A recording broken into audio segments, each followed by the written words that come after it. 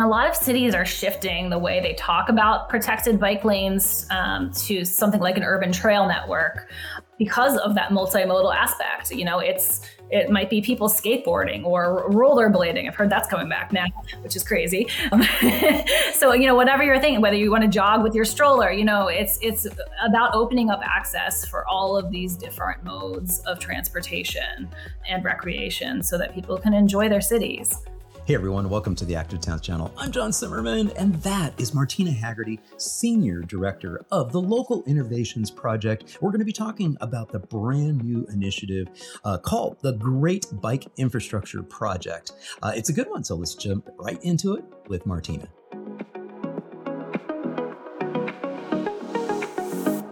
Martina, welcome back to the Active Towns podcast.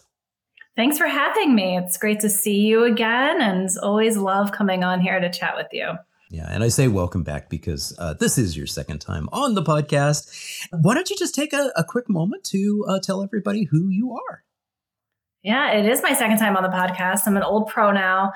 So I spent a long time and working for the city of Providence for Mayor Elorza, most recently advancing bike infrastructure and other planning and land use initiatives there. And that was the capacity in which I was previously on the podcast. And now I've transitioned to a new role at People for Bikes, which is a national advocacy group and the trade association for the U.S. bike industry. And there I am the senior director of local innovation and help invest in local communities all across the country to advance bike infrastructure. So it's really exciting to be in a position to help advance bike infrastructure in so many different communities of all different sizes and shapes all across the country. And that's what we're doing now, sort of thinking about what that next investment is in places. Yeah, fantastic. So you said local innovations. Talk a little bit about what local innovations is as a program, an initiative within People for Bikes. Sure. So over time, People for Bikes, through their local innovation team, has invested in communities through programs like the Green Lane Project, which was responsible for welcoming the concept of protected bike lanes and green paint for bike lanes to the U.S., really, and helped spread that across the country 10 or so years ago. Other programs that we've run include the Big Jump, where we invested in about 10 communities across the country to accelerate bike infrastructure. More recently, the Final Mile was a program through that office where we invested in 5 communities to accelerate bike infrastructure. And we also are responsible for other things that People for Bikes produces, like our city ratings program, which is really our measurement tool for progress in the United States, how cities are doing.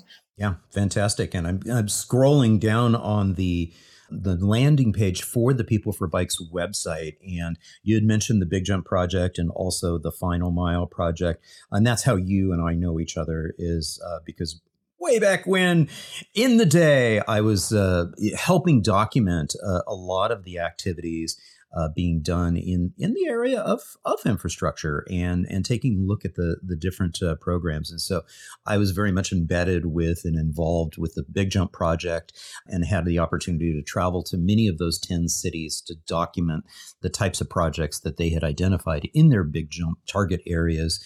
And then also with the Final Mile. And you and I had the opportunity to be on the same study tour in 2018 to the Netherlands. And that was a lot of fun.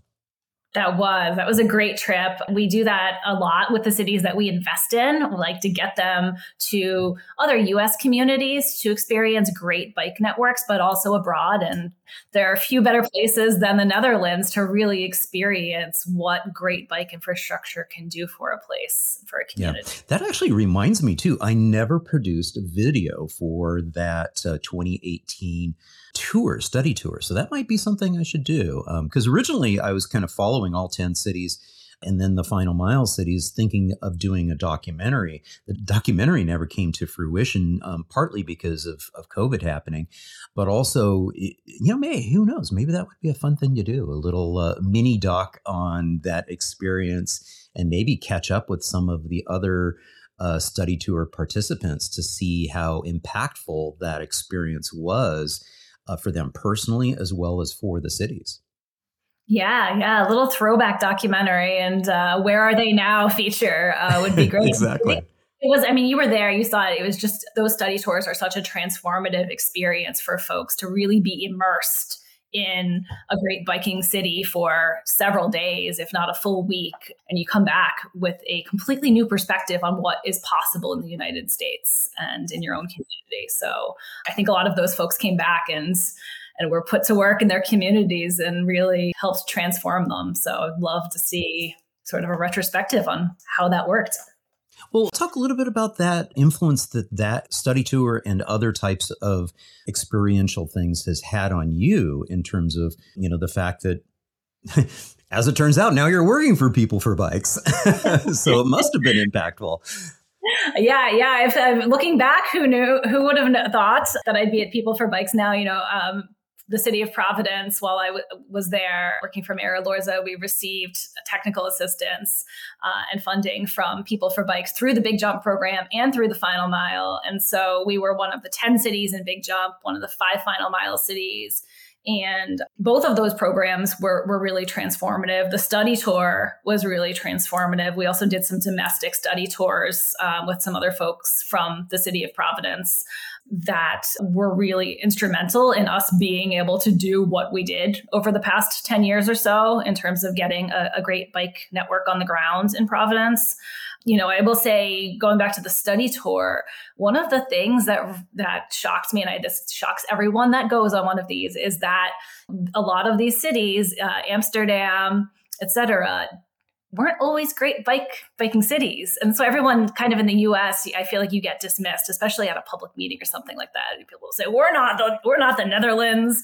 They've always biked. It's in their culture. It's different, and it's not. That was like, for me, that was just mind blowing that transformation was only in the past 30 years or so over there, and that they were very car-oriented cities and towns, much like US cities. And they made a decision to transform, and they made a decision to put bikes and people first over car access. And so that was pretty cool.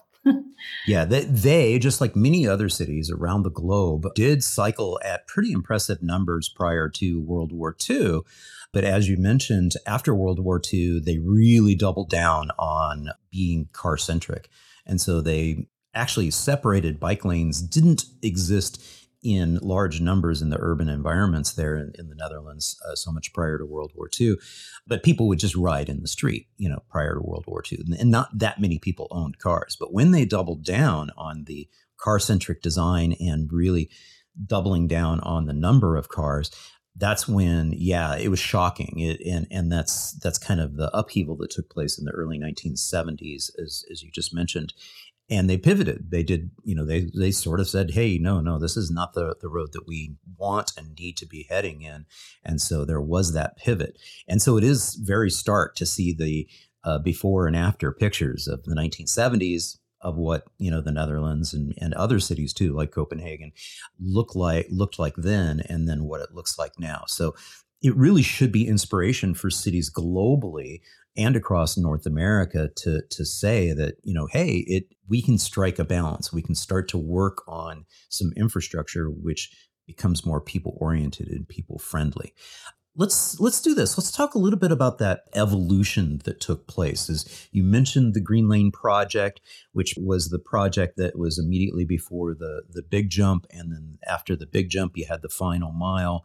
Really, the Green Lane Project was about demonstrating that creating protected and separated facilities was a good thing to do. And Austin, where I'm at here, was a participant in the Green Lane Project, and then moved on to participate in the Big Jump, and then moved on to participate in the Final Mile. So they actually were participants in all 3 of those major initiatives.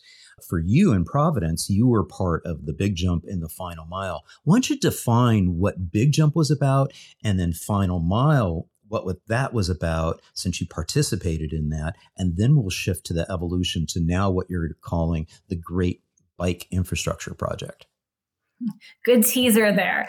So the big jump really was focused on specific geographic parts of cities. So there were 10 cities that participated in that. Providence was one, Austin was one, New Orleans, I believe Fort Collins. There were a bunch of other folks from across the country.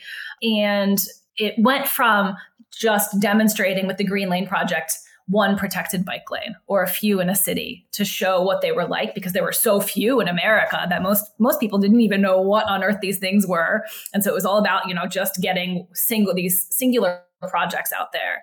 And the big jump, the main concept behind that was to say, okay, can we transform a specific geographic area within a city?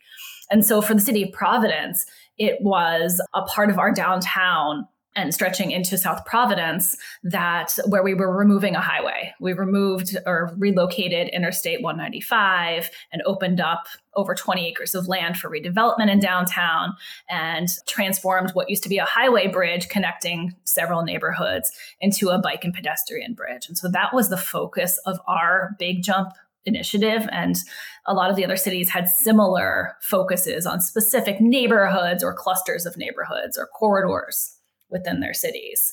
And the Final Mile really took it to the next level. The Final Mile was a program that said, okay, if we invest heavily in a city, in its advocacy and the supportive services and the staff that are helping make these projects possible to provide professional development opportunities and things like that, can we rapidly accelerate the construction of an entire bike network across an entire city in 2 or 3 years? And so the 5 cities that participated in that program, which were Providence, Austin, New Orleans, again, stayed on for that program, Pittsburgh, and who am I forgetting? I'm forgetting somebody here. Denver. I'm sorry, Denver.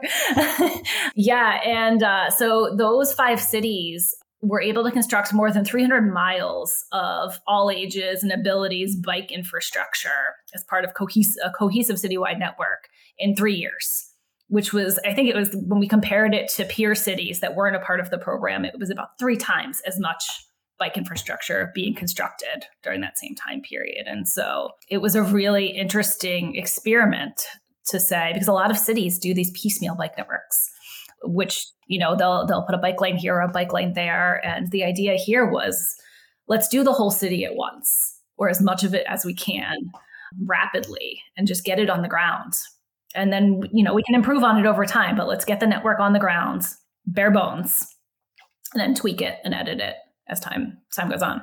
That's an interesting point that you're making, is let's get something on the ground. Let's get a network on the ground. Let's accelerate this. Let's move it really fast. And what was interesting about the Final Mile project as an initiative in itself is there was a heavy investment in the narrative, in the framing that went out. And so I don't know about in Providence, but in Austin here, I'd see billboards, with framing, marketing, and wraps on buses with framing. And really what it was trying to communicate to the entire populace is that building out a safe and inviting network for active mobility, I'm not even going to call it bike lanes, active mobility, because scooters are using it too, and people in wheelchairs are using it. So it's these mobility networks, and building out a network of active mobility options really sort of opens up a whole new dimension of opportunity and choice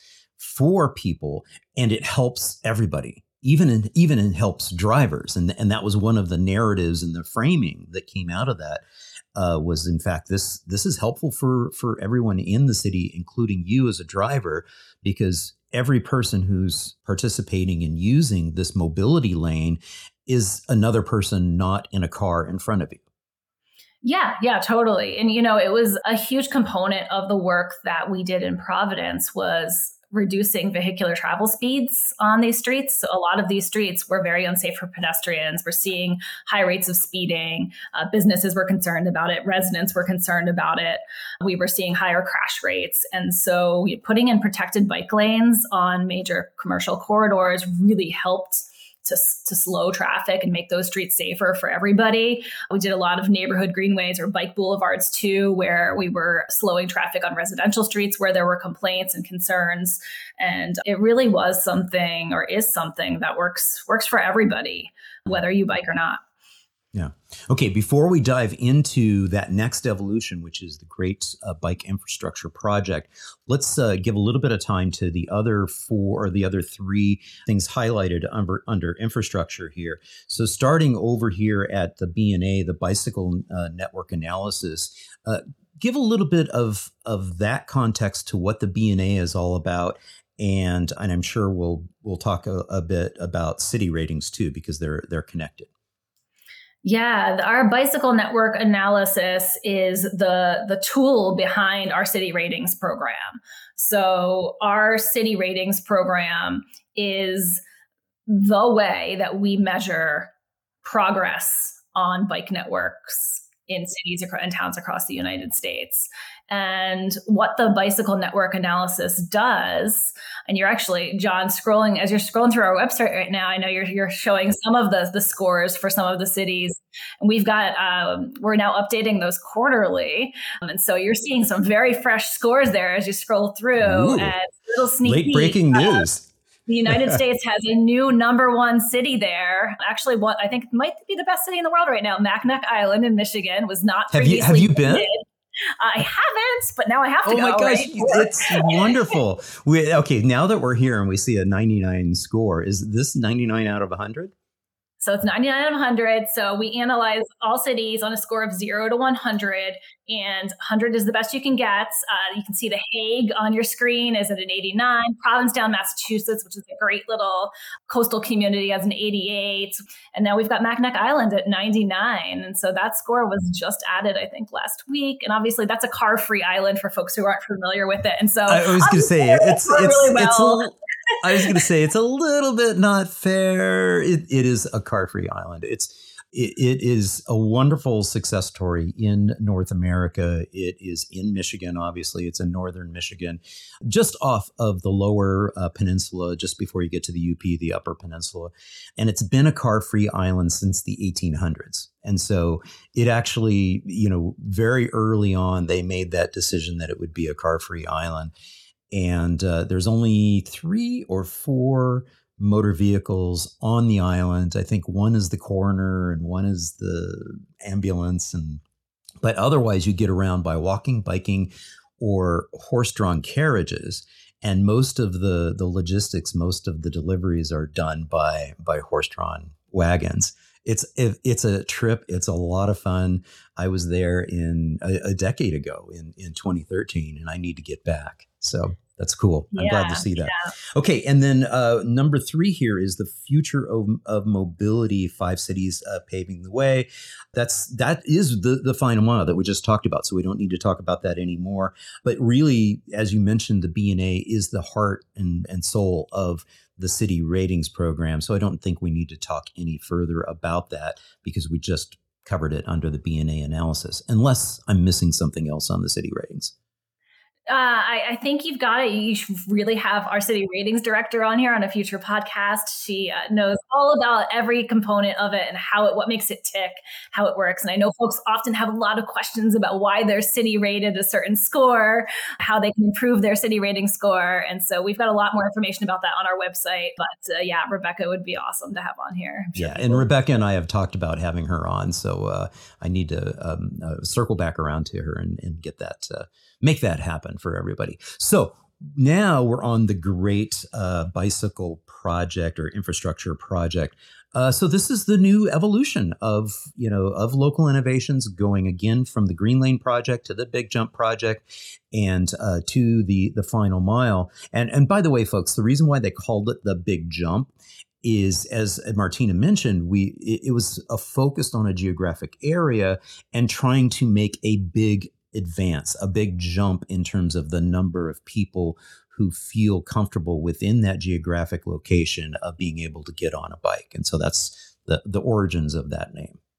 Mm-hmm. Yeah, the origins of project names are always interesting. So our new program is a really bold initiative called the Great Bike Infrastructure Project, because we really do see this as a unique moment in time where this is sort of America's next great big investment. We've made a lot of big infrastructure investments as a country over the past hundreds of years, and we've built highways and other things. And now I think with the availability of federal funding and the focus on repairing connections in communities, sustainability, equity, getting more people walking and biking, and improving safety, there's really more federal funding than ever available for biking and walking infrastructure. And we want to seize that moment. We want to help local communities and advocacy organizations jump on this moment and take advantage of that funding opportunity to build bike infrastructure everywhere. Yeah. I'm glad you mentioned funding too, because in fact, People for Bikes, as a nonprofit, as a funder, you're not actually funding the infrastructure projects typically, because you don't have billions and billions of dollars in your account.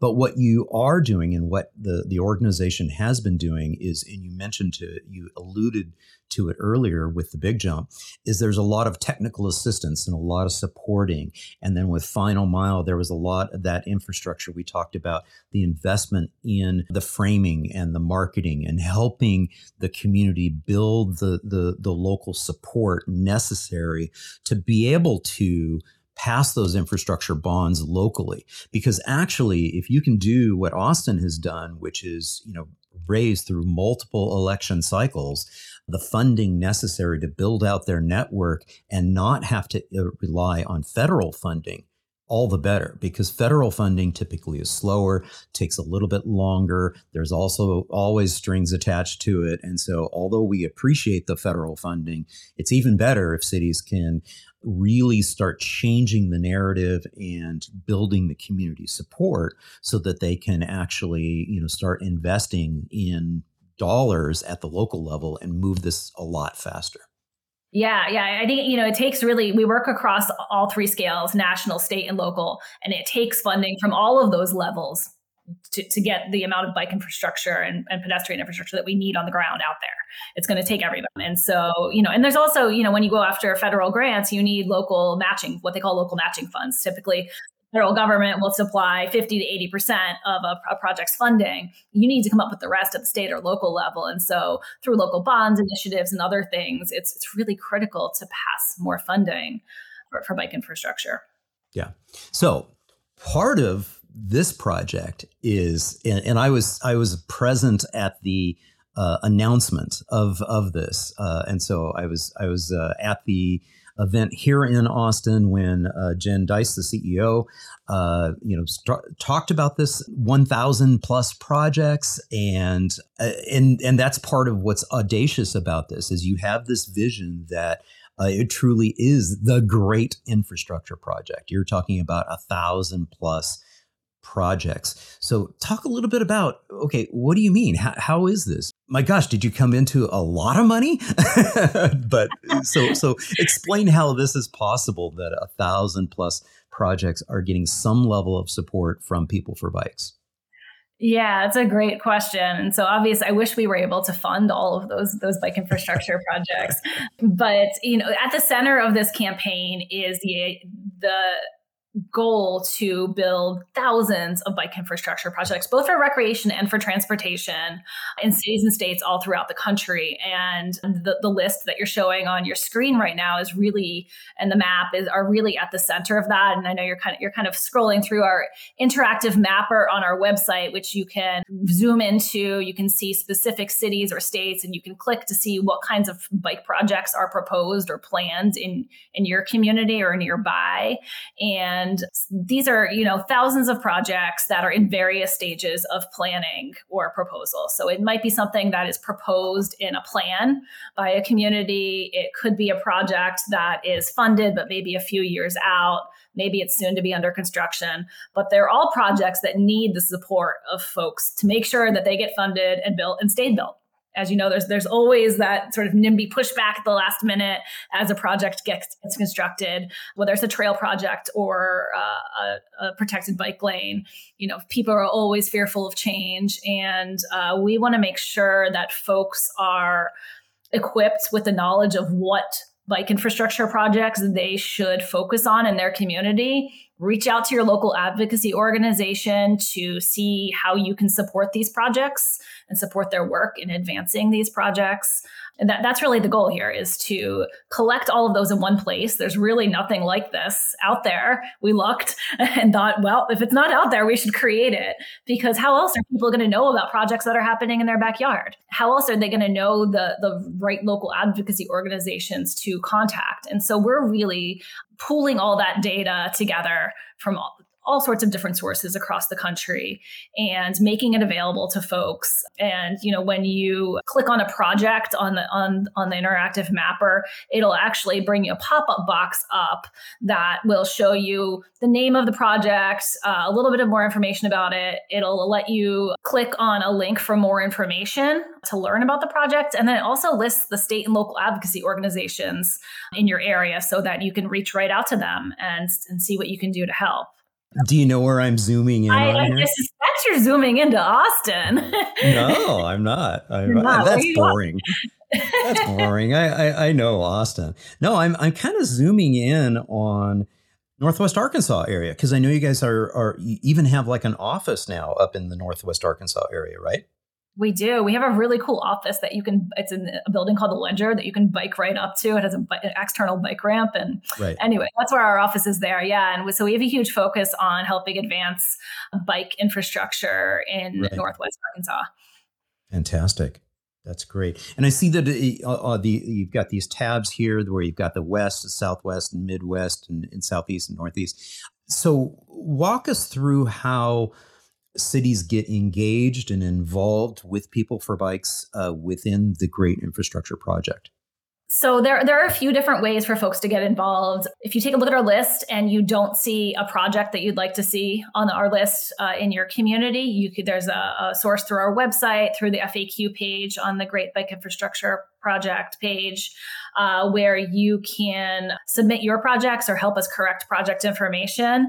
And the main way that we are helping advance these projects, aside from just getting the information out there and encouraging people to help support these projects locally, is providing support for things like action alerts. So when a project is going for a hearing for funding before the city council or the state legislature, or a mayor is threatening to remove a bike lane that was just constructed and it's one of these priority projects, we help issue things called action alerts in coordination with local and state advocacy organizations to our entire network, to ask people to show up to the public meetings, to write letters, to call their elected officials, to take action and make sure that these projects get funded, built, and stay built. Yeah. And that's a good, y'all are nonprofit.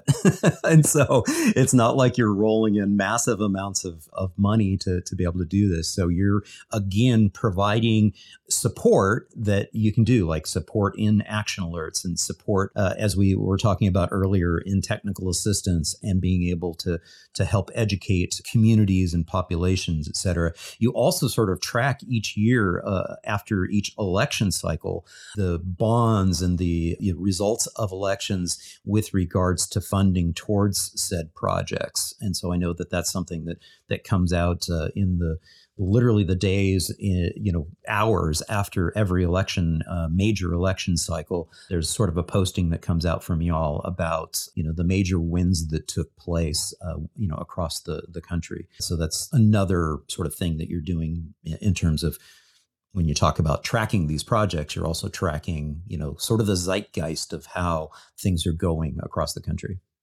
Yeah. Both in terms of getting these projects built, we'll be tracking the status of these over time and helping celebrate those wins. But the other part that you've pointed out are investments in supporting Vote for Bikes. We call it our Vote for Bikes campaign, as like the local ballot initiatives that support support these projects that make them possible. And so that's, if anybody's interested in that, you can reach out to us through our website.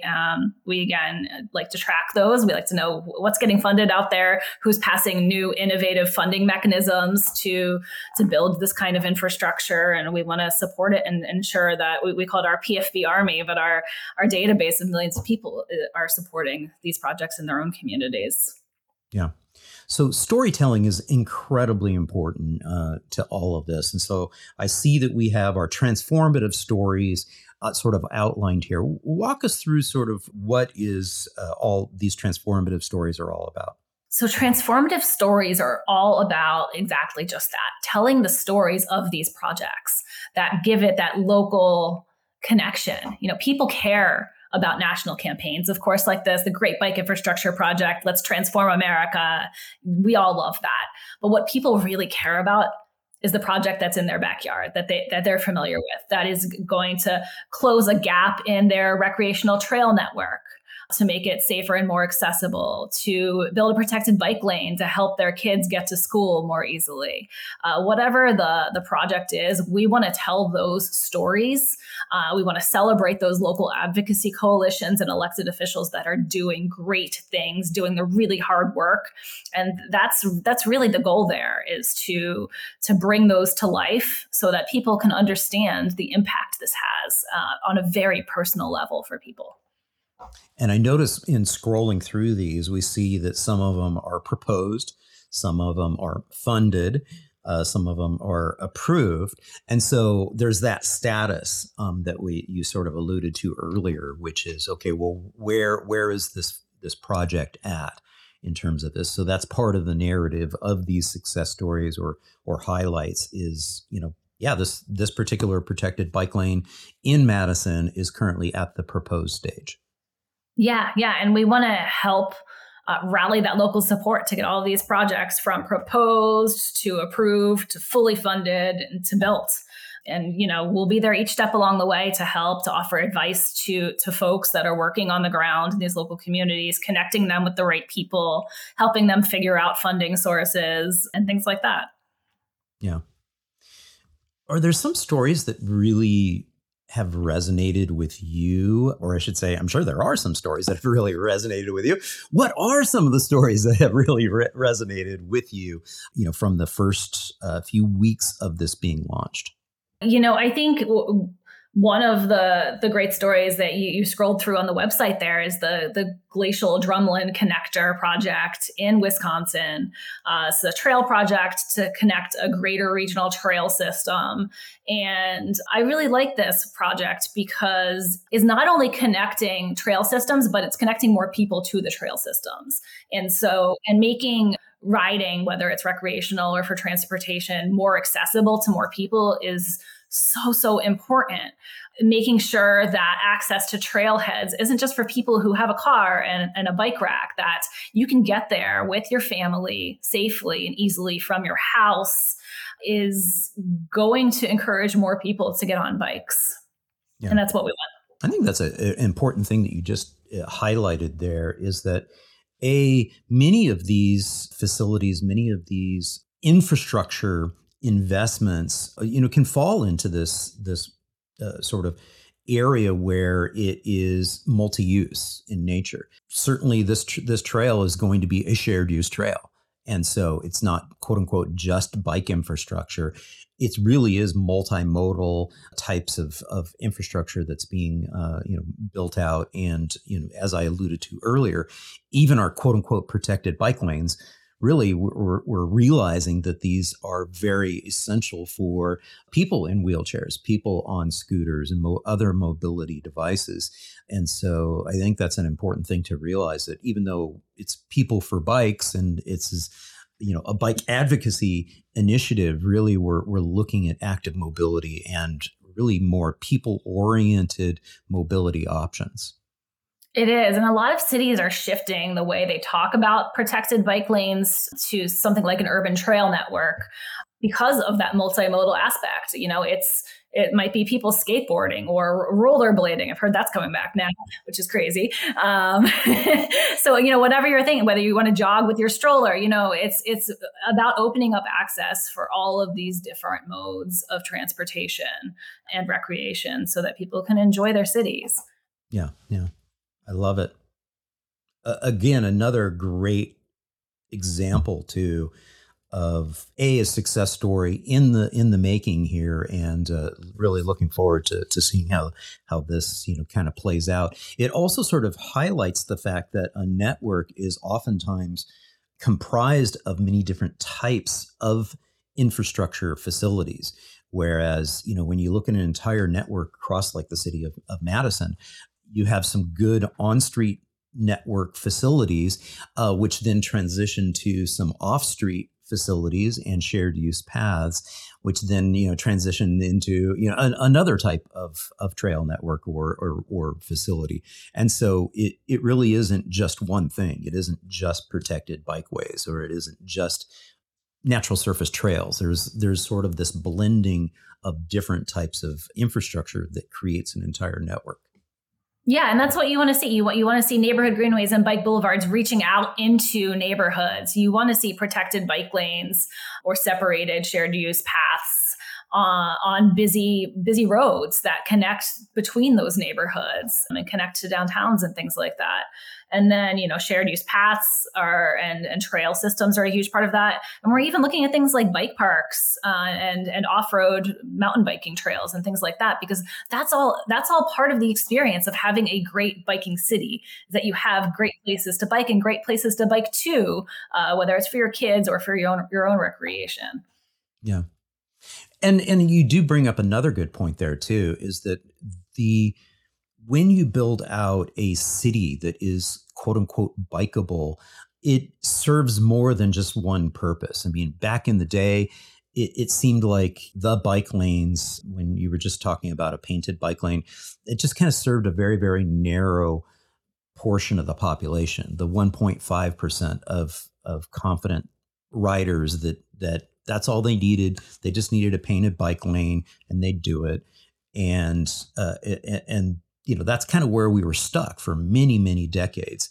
And then the Green Lane Project came around, and really the awareness of trying to create more all ages and abilities facilities.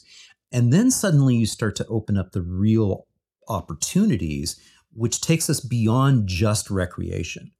Because that's kind of where we were stuck in an area where it was just kind of recreation, and then a few hardcore commuter, typical stereotypical commuter males that were confident, and they rode, and that's what they did. They were bike commuters. But in reality, what we're talking about is trying to open up to a much broader constituency, a much broader part of the population.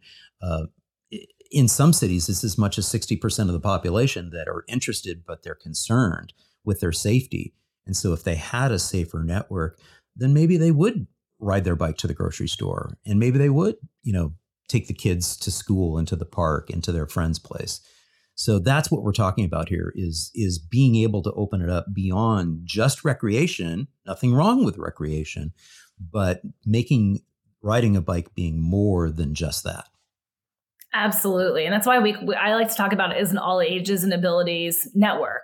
That, it's folks that could be an 8-year-old child, an 80-year-old grandmother, and everybody in between, no matter their comfort or experience riding a bike.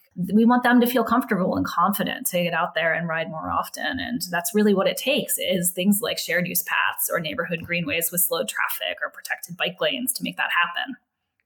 And you're a parent, so you can speak to this very viscerally and personally. I am. I have a 10-year-old who loves to ride his bike. He just talked me into getting a mountain bike, which is a whole new thing for me. I've been a sort of urban commuter type bicyclist. I have an e-bike. I call it my mom e-bike with a cargo, so that I can tote my son around the city for places where I'm not comfortable letting him ride his bike on his own. Parents out there know there's nothing more nerve-wracking than watching, an 8 to 10-year-old ride on a busy street. You just never know what they're going to do. You never know what cars are going to do. do.